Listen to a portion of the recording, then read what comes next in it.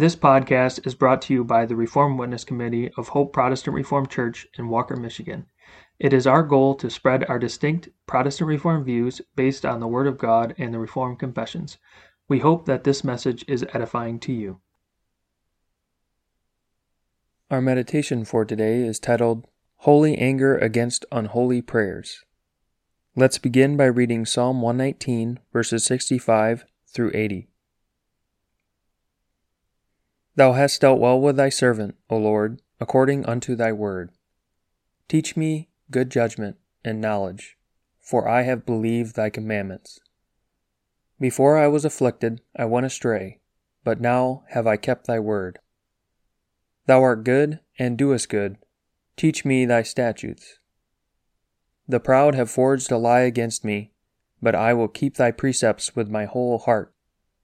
Their heart is as fat as grease, but I delight in thy law.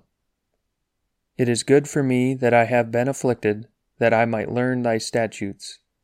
The law of thy mouth is better unto me than thousands of gold and silver. Thy hands have made me and fashioned me. Give me understanding, that I may learn thy commandments.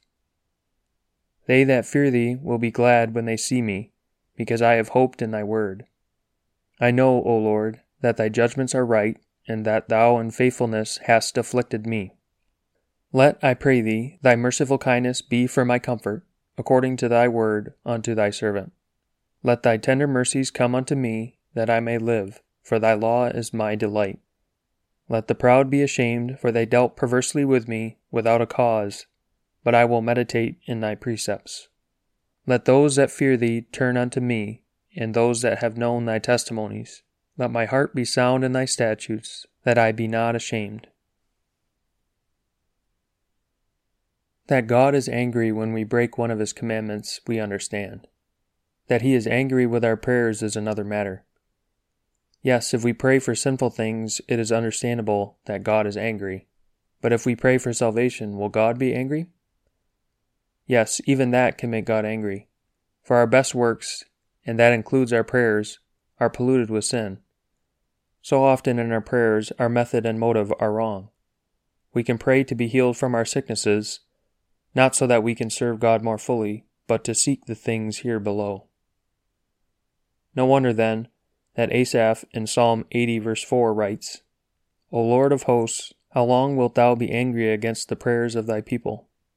Consider that Asaph writes about God's people in the 10 tribes who no longer went to God's temple in Jerusalem to pray there, but went to the 2 places where Jeroboam set up golden calves. Therefore our versification reads, How long, O Lord, wilt thou disdain our prayer? For thou hast fed us with the bread of tears, and bitter sorrow thou hast made us share. The nations round us mock with scornful jeers. Remember that God is holy and cannot be happy with any sin, no matter in what form it comes. Adam only ate a forbidden piece of fruit, and God sent death. Understand that God does not hate his people whom he gave to Christ, and for whose sins his Son died, but he is angry with our sins and often keeps us in difficult situations in order to turn us away from these sins, and to bring us where his face shines and we enjoy his smile. The 10 tribes had to be captured and mocked with scornful jeers so that God's people in those tribes might be turned again to him who dwells between the cherubim on the ark in the temple in Jerusalem. We, too, so often need afflictions to bring us back to the Lord of hosts, so that we may be where his face shines upon us. We need chastisement, and as our great shepherd, he supplies it. He does this because he loves us and intends to turn us and save us. To close for today, the Psalm Choir will now sing Psalter number 219.